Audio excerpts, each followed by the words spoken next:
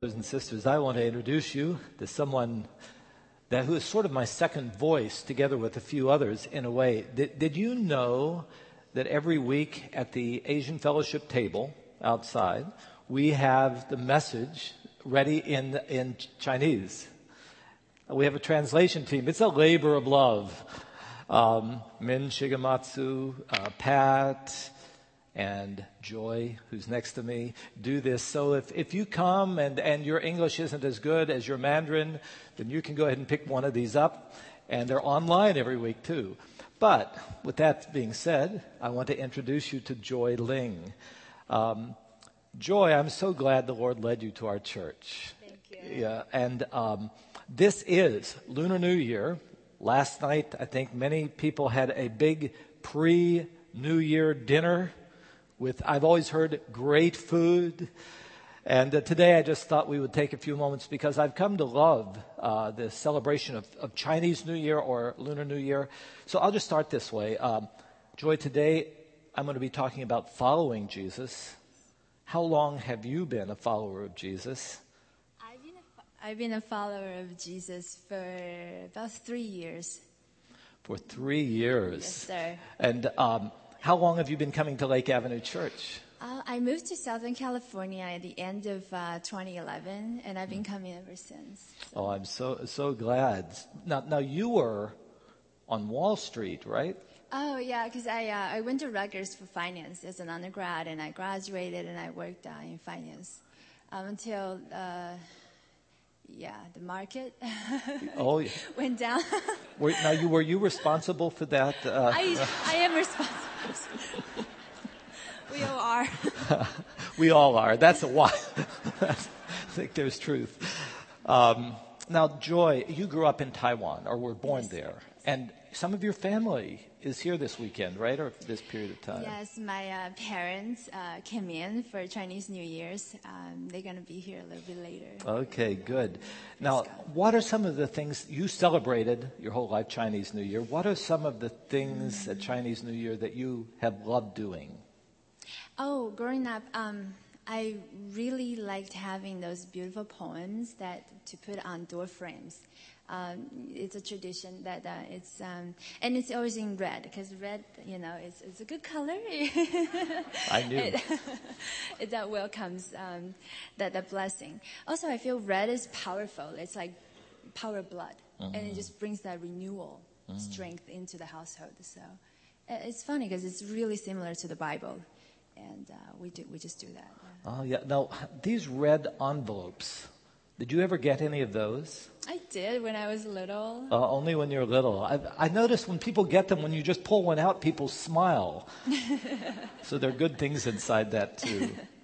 Now, Joy, has any of your celebration of Chinese New Year, which if you will talk with folks who have celebrated Lunar New Year, there's so many beautiful pictures of new beginnings, and the opportunity to start again. Has any of that taken on a new meaning for you in these 3 years that you've followed Jesus? I feel now, to me, it's even more personal. This time is to just honor my family. And the Bible teaches us to honor our father and mother. And it just definitely gives me more meaning to do so. And I feel it's a great time to honor that relationship and just gives me more strength and gives me more meaning to do things because I know where I'm going, and I feel much more grounded and gives me that center to because I want to bring my family closer to God, and I really want to reach out to them, and in turn they feel that love and that they want to be part of it. So it's just amazing. Well, I think that sets us up for what Jesus talks about today, Joyce. I'm looking forward to it. Will you wish us a New Year happy today? I think that's the order, isn't it? When you say it in Chinese. 新年快乐, 新年快乐, Happy New Year. Lunar New Year. Lunar New Year. Thank you, Joy. And you're also going to read scripture for us. God bless you.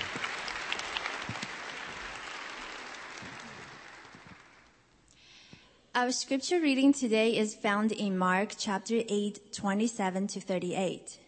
Let us stand for the reading of God's word.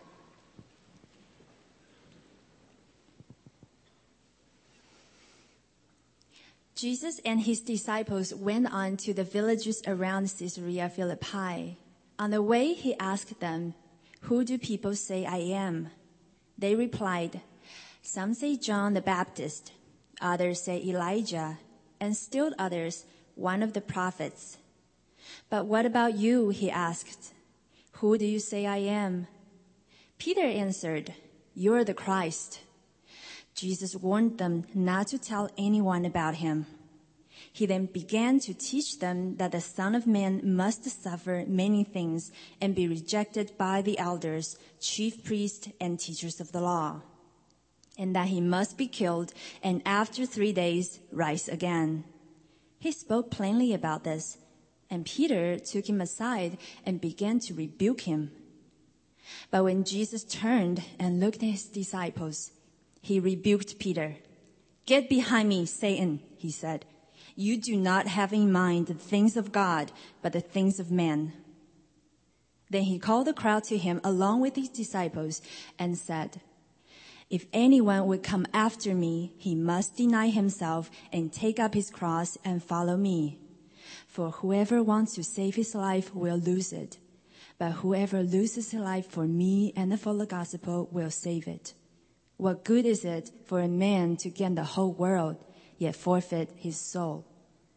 Or what can a man give in exchange for his soul? If anyone is ashamed of me and my words in this adulterous and sinful generation, the Son of Man will be ashamed of him when he comes in his Father's glory with the holy angels." This is the word of God. Thanks be to God. You may be seated. Thank you, Joy. Thank you.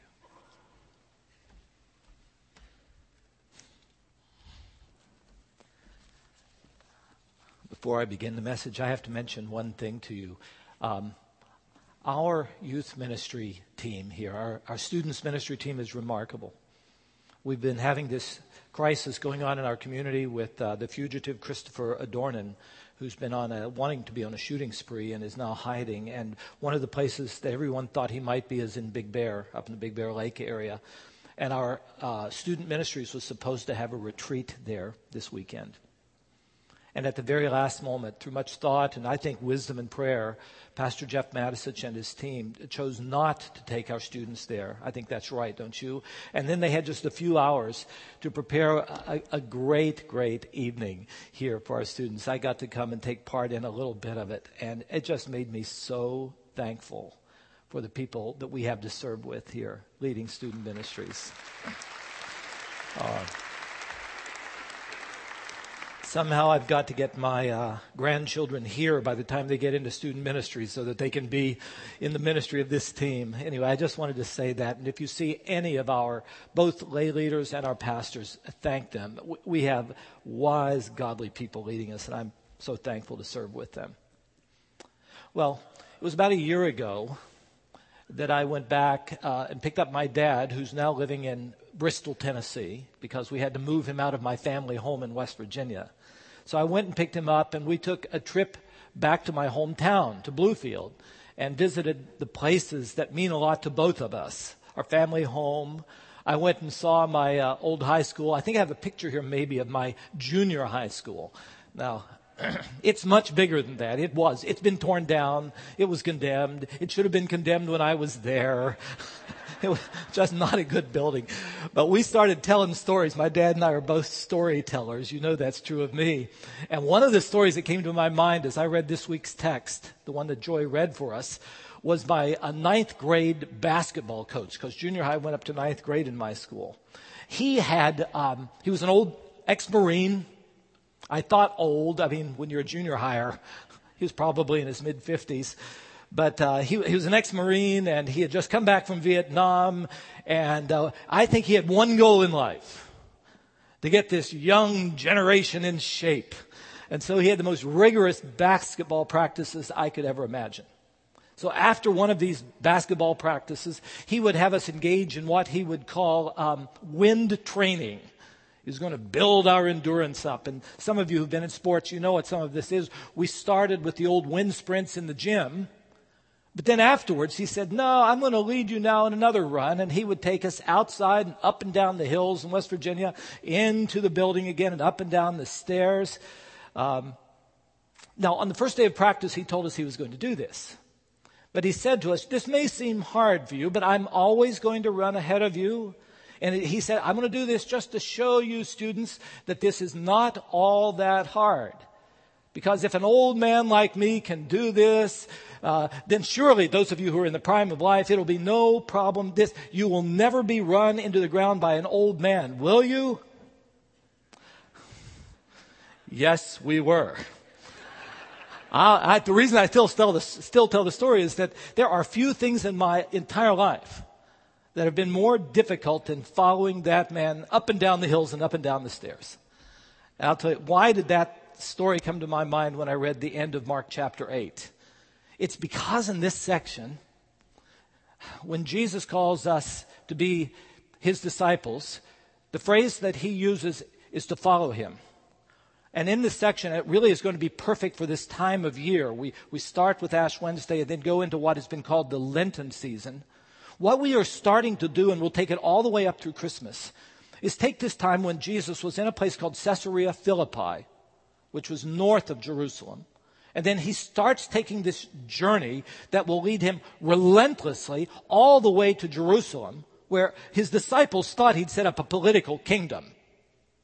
But he was going to set up a kingdom, but it was going to be an eternal kingdom.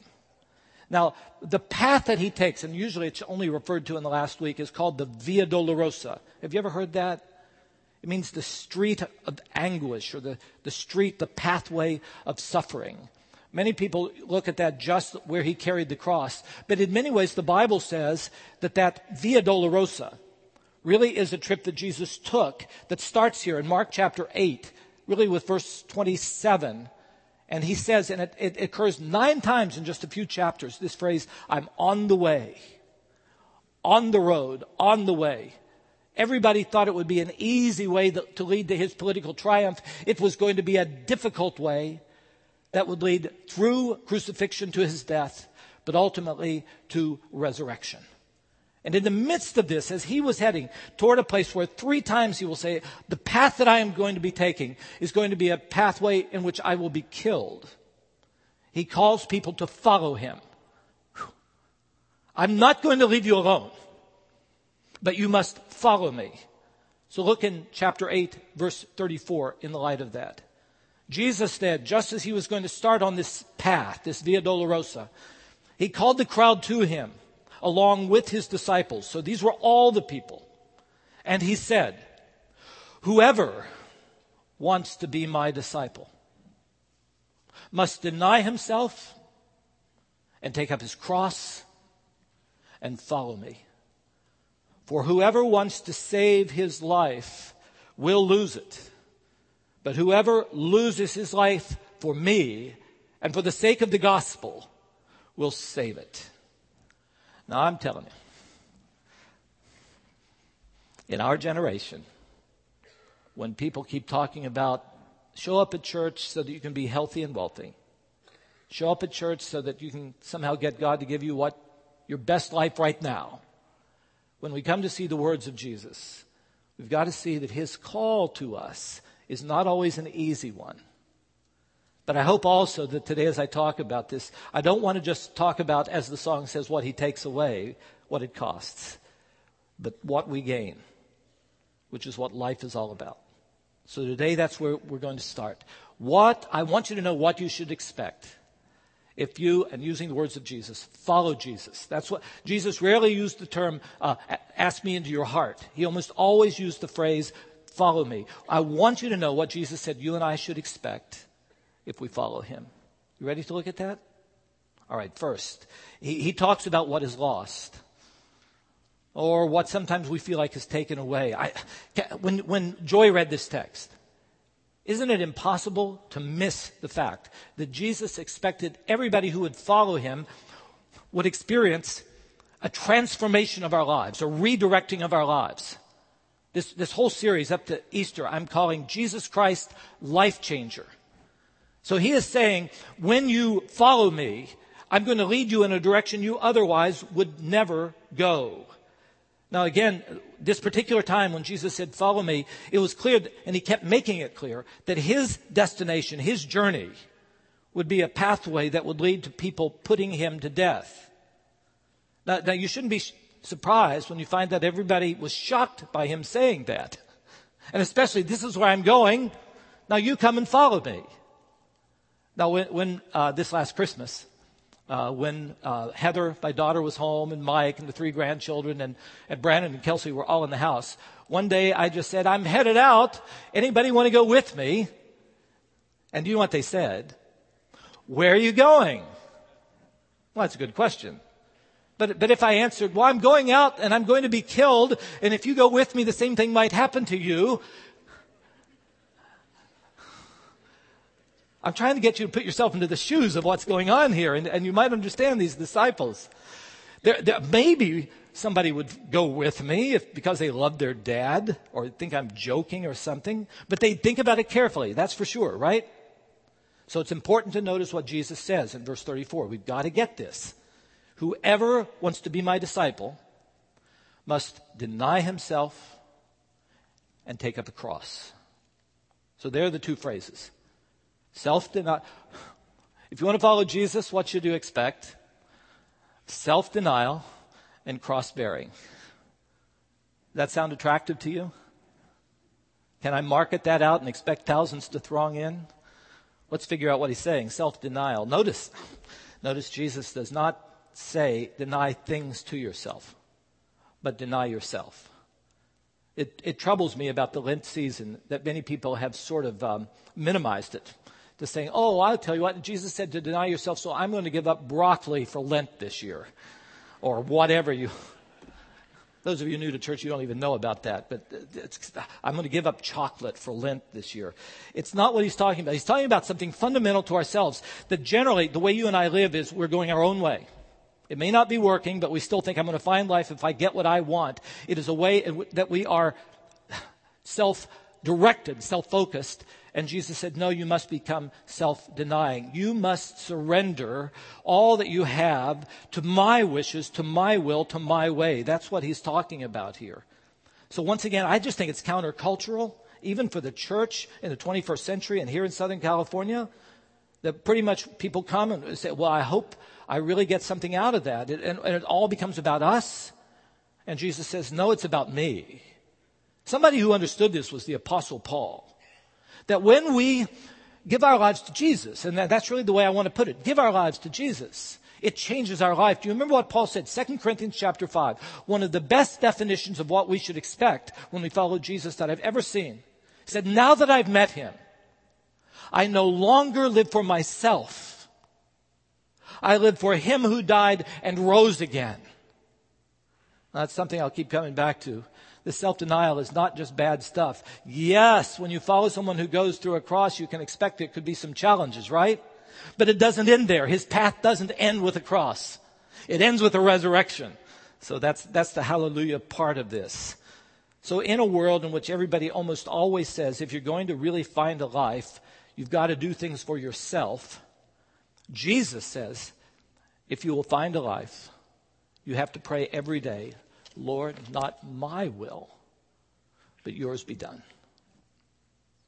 Now, the second phrase that he uses is even more daunting, cross-bearing. Take up a cross. Now, growing up, when I heard people talk about a cross that we have to bear, it usually had to do with something like arthritis. Oh, that's the cross I have to bear, a little bit of pain there. Or an irritating mother-in-law, or a boss, or something like that. Oh, those are the crosses I have to bear. I just want you to know Jesus is talking about something much more profound than that. I want you to remember that Jesus spoke these words, take up your cross, before he went to the cross. So I imagine the disciples couldn't really understand what this was. Now, they knew what a cross was. Public executions were even a part of the entertainment of his world. And the most painful and humiliating public execution was a crucifixion. The government, when there would be someone that they really wanted to humble in front of everybody, they would choose crucifixion for that. So it's clear that they would have understood, take up your cross. That means if I want to live for my own reputation, my own personal prestige, it might mean that if I follow Jesus, there will be some times in which I'm mocked and scoffed at and humiliated. You see what Jesus is getting at here? David Garland, who's a great Bible scholar, wrote this. He said, unlike some contemporary peddlers of the gospel, Jesus does not offer his disciples varieties of self-fulfillment or intoxicating experiences. Seems like that's what we often try to do to get people to come to church. Jesus offers a cross, and he doesn't invite us to try the cross on for size to see if we like it. So disciples must do more than just survey the wondrous cross, glory in the cross, and love the old rugged cross. Now, those of us who go to church, those are old hymns. I mean, those are good things to do. But it's more than that. We must follow Jesus and live the cross. So here's what I want to say. What Jesus is asking us to do is to surrender all that we are to all that he is. I want you to know that when you follow Jesus, we surrender always wanting to go our own way. How can I get him to let me do this? To his way. And it means you and I have to be open for anything that he may lead us to do. Any encounter he may lead us to have. In any place he would have us to go. And we shouldn't be surprised when sometimes there are huge challenges and difficulties in the midst of this, just as Jesus experienced. And he's not just using metaphors here when he talks about self-denial and possible crucifixion. Verse 35, whoever wants to hold on to his life and save it will lose it. But if you do lose your life for my sake, you will find life. Jesus knew that sometimes those of us who follow him will go through very difficult times simply because we follow him. He even knew that some of his disciples, if the gospel was going to break into the kingdoms of this world, that sometimes as people would follow him, their families wouldn't be happy about it. Their communities wouldn't be happy about it. He even knew that some of these disciples would experience so much loss, even the loss of their own lives. And make note of this, it's not just for the few really good followers of Jesus. Not just for missionaries. We'll say, okay, it's only missionaries who have to do this. Read through the language again, verses 34 to 38. The repeated language, whoever. And then 3 times, if anyone will come after me, you must deny yourself and take up a cross. Now, as I read about our brothers and sisters who followed Jesus through history, and as I'm now reading about our brothers and sisters around the world who are following Jesus in difficult places, I want you to know that the challenges we face in following Jesus are not always the same, but they're almost always very real. And I want to preach a message like this to let you really know what we're getting into when we follow Jesus. Because I think people who do otherwise and just say, oh, it's all going to be just smooth, are not leading you down the Via Dolorosa. They're leading you down a garden path. These disciples, just think of what it meant for them to follow Jesus. The things that were important to the people and their culture and to them, many of them had to give that up. Some of them, their families rejected them. And they had to find a new family in the believers. And for some of these disciples, they did have to give up their lives. Like the Apostle Peter. And John had to give up his freedom at the end, living in exile in the Isle of Patmos. And as I've looked at it, following Jesus in my lifetime, as I've had friends who have gone into really challenging places, has meant so many things. Those who have gone because of the call of God into the communist countries have often found themselves being imprisoned, sometimes in solitary confinement. People who want to be genuine Jesus followers in places where often, if there are any other believers in Jesus, there are very few, have often found that they've been kicked out of the country or lost their lives. So the question that Jesus makes us address when we come to this kind of a text is, Am I ready to follow and love Jesus whatever happens? What if it means a loss of reputation? What if in a college, your old frat buddies don't want to hang around with you as much if you really become a serious follower of Jesus? Could it mean a loss of relationships? I mean, if you were consistently living for Jesus in the workplace, could it be that some people would say, I don't want to hang around with that kind of a person? Could it mean, even for things like our own economics, could it mean you'll lose a promotion because people say, well, that guy's just too religious? Or if you own a business, could it be that your business won't be as lucrative for you personally because you insist on doing things ethically, right? Or you insist on paying your people just wages instead of just taking it for yourself. All of these are the kinds of things that when you follow Jesus, you know He wants you to be that way. Does it mean sometimes if you and I follow Jesus, some things that we think are perceived pleasure? Maybe are there some places we won't go if we really want to please Jesus and we're following Him and we know He wouldn't go there, I'm not going to go there and do those things. I just find so many of us are willing to be a little bit religious as long as that's all we have to do. And I read the life of Jesus, and I just find that He says, don't expect staying in your comfort zones. If anyone will come after me, you must be ready to deny yourself and follow me wherever I go. I think my first year that I came here, I told you about the time that as soon as the communist walls in the Soviet Union came down, I was asked to go over and visit some of the churches that had been there during communism. So I got over to the former East Germany, and then the other place I went into, the former Czechoslovakia and the Czech Republic. And when I was in the Czech Republic, I had this privilege of meeting with the leadership of the Czech Brethren. Církev Bratská is what it was called. I'm sure I pronounced that as bad as I would. Happy New Year in Mandarin. But the head of it is a man named Pavel Cherny, or at least he was then. He and I, we had almost an entire evening together with his other leaders to talk about following Jesus. And here's what he said. I wrote it up here so you can see it. He said, we had no Christian schools in our country. So he knew at that time I was going to become the president of a Christian school. He said, we had none of those in our country. But we had schools that taught us faith in God. The prisons were our schools. We learned how to trust God there. We followed Jesus and discovered that He is truly near us, even in prisons. Our richest experience of God were often gained in the midst of loss. We learned how to live for God in difficult times. But you will have to teach us how to follow Jesus in good times. That's what he said to me. Now that communism is gone and we don't have to be in prison, you have to teach us how to depend fully upon Jesus in good times. In the light of Jesus' call to follow Him anywhere and whatever it might cost, isn't the obvious question, why on earth would any thinking person want to follow Jesus? Doesn't that occur to you?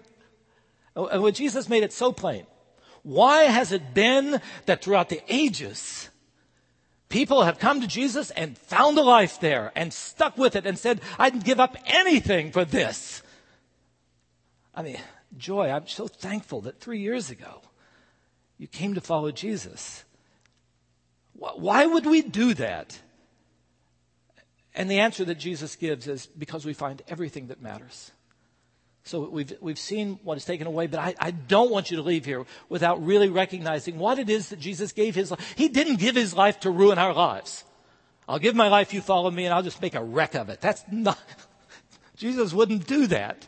And what He alludes to here are the three things that I have found brothers and sisters in every culture at every point in history have said that when they truly follow Jesus, this is why they love following Jesus. Why would we do it? Well, you just listen to these. Think about it. Pray about the fact that God would just have these things sink deep into your soul. Number one, because when we follow Jesus, we discover who must be at the center of our lives. And by that, a new meaning for life. that we have all these things in this world that seem to promise meaning. Watch every commercial. If you buy this toilet paper, you'll have real meaning in it. See the Super Bowl commercials. They're all promising life. Look at what Jesus says. So whoever wants to save his own life will lose it. But whoever loses his life for me and the gospel will save his life.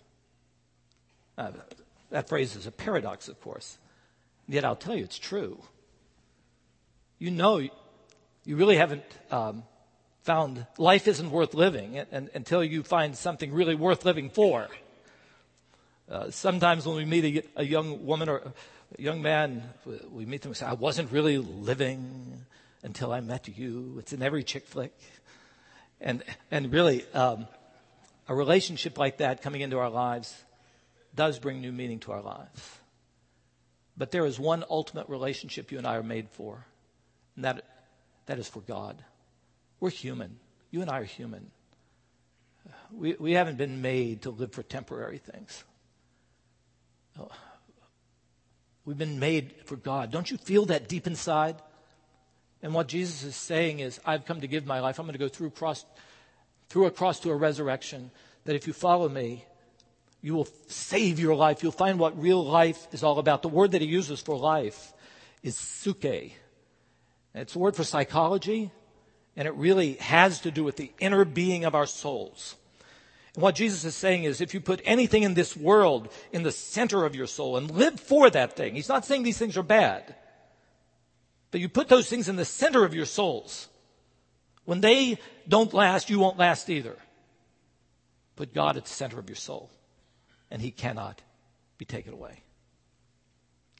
I tell you that in this act of giving our whole lives to Jesus, you and I find life. We find out what life is about. So that's the first thing. We discover who it is that we were made for. We find a meaning to life. Second, we discover who we are. Not just a meaning in life, but an identity in life. So what good is it for a man to gain the whole world, yet forfeit his own soul? Or what can you give in exchange for your very soul?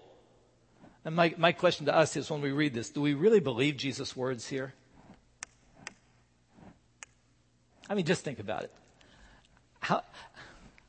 Don't we often think, okay, go out, and if you buy a lottery ticket, this lottery is going to be for $479 million.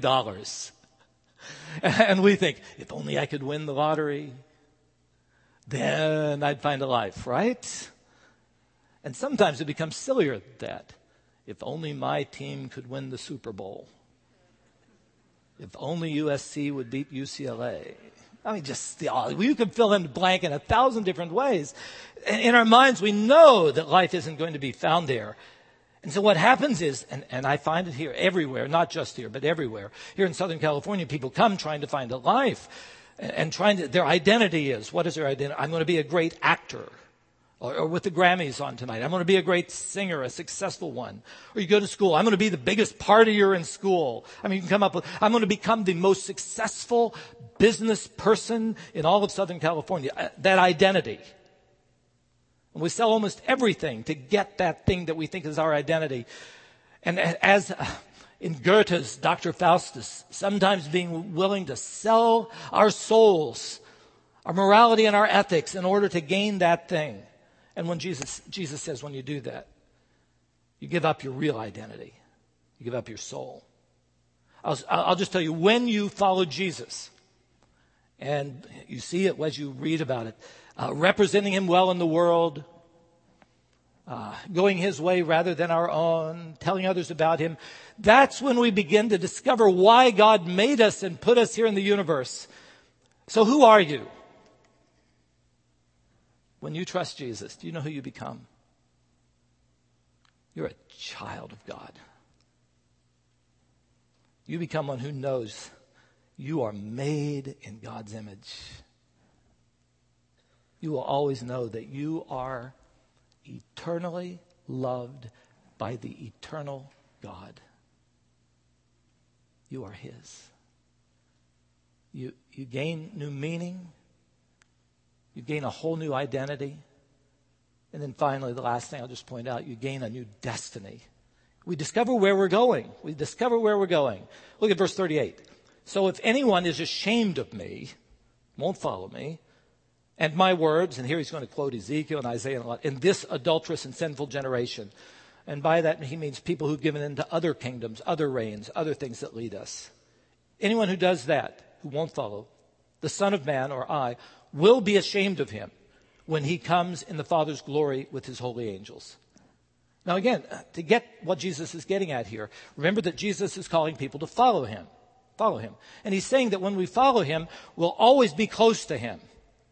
And by that even though there's this persecution, and for him it led to a cross, that's not the end of things. And what he's promising you and me is this, that he who's going to defeat death through a resurrection, when we follow him, we're going to be close to him forever. And the promise is one that he says someday he's going to complete his work. And he's going to come back again, triumphant that time, with the holy angels coming with him. And when we follow him, we will be with him forever. That's your destiny. That is your hope, that death doesn't take our lives away. And then in eternity, when we're close to him, now we'll be close to him there. Now, I've just got to say this. I've had people say to me, Pastor, but I don't think that you should get up there and make promises like you have an eternal destiny with God if you follow Jesus. Do you feel that way? We should just follow Jesus. I may not have said that clearly. You should just follow Jesus because of who Jesus is, not for what you get out of it. And there's a bit of truth to that. This isn't a financial exchange where we get a greater profit margin than we otherwise would have had. A little bit of suffering here, but a whole lot there.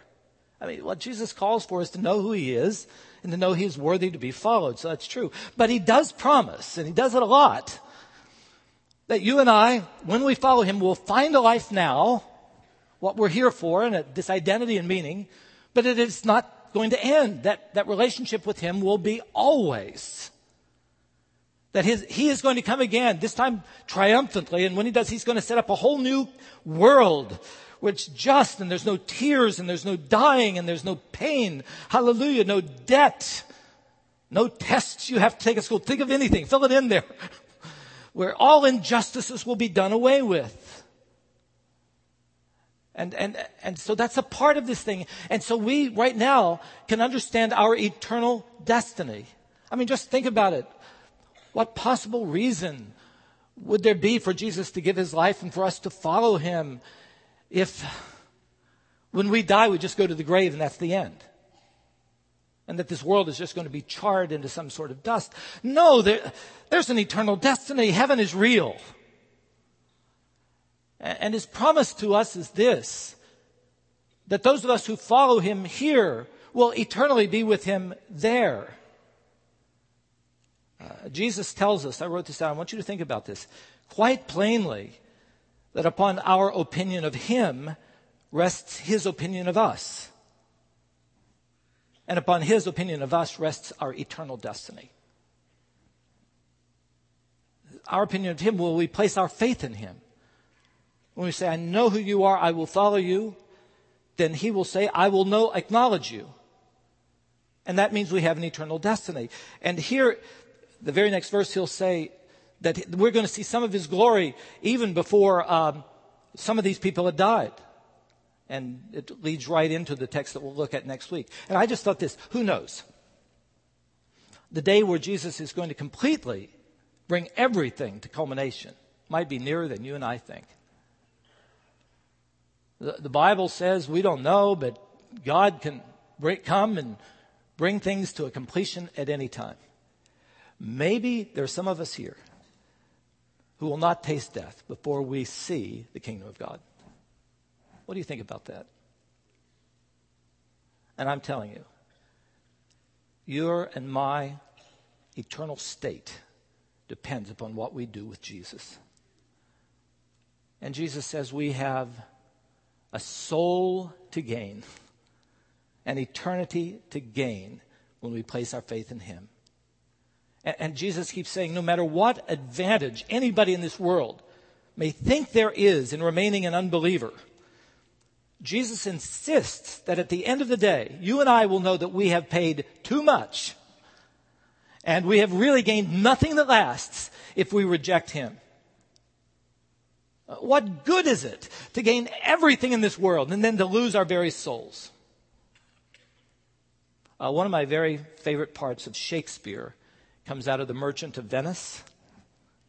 Do you know the scene near the end where the beautiful Portia has 3 suitors? Do you know this?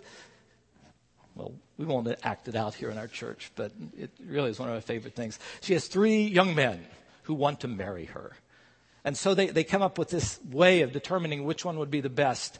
And they have 3 caskets. Yes, 3 caskets are brought in front of each one of the men, and they got to pick which one of the 3 they would choose. And the one who would be able to get the casket in which the picture of Portia was inside would get to have her hand.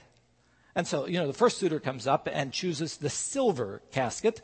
It has the inscription, "He who chooseth me shall get as much as he deserves." And if you remember, there's a fool's head inside of that one. So the second suitor comes, and he chooses the golden casket, over which it's written, "He who chooseth me shall get what many men desire." And inside that one, there's a skull. Only the good old Bassanio, you always have these great characters in Shakespeare. He's the successful one who gets her hand. He chooses the right casket. It was lead. And over it were these words, "He who chooseth me must give and hazard all he has." Women, you should try this, single women, in case... "He who chooses me must give and hazard all he has." Am I worth making a vow to? Am I worth being faithful to? And that's what Jesus invites us to today. The one who chooses Jesus must deny himself and take up a cross and follow. Does it sound like a gamble? To surrender your own life to whatever Jesus would have you to do and wherever he would have. Does it sound like a gamble? Jesus says it is a cost. How much is it worth to you and me to follow someone who loves us so much that he gave his life in our place? Well, what kind of gamble is it to follow someone who bore the punishment for our sins upon himself and says, "If you will follow me, there will be times of challenge and difficulty, but there is a life to be gained." So I'll leave you with the words of Jim Elliot, the missionary, you know of him, who lost his life in carrying the gospel to a group of people who eventually put him to death. And what he said, echoing these words of Jesus, is this: "He is no fool who gives what he cannot keep to gain what he can never lose." And what we gain in Jesus is something that can never be taken away. We gain our lives to his glory. Amen. Amen.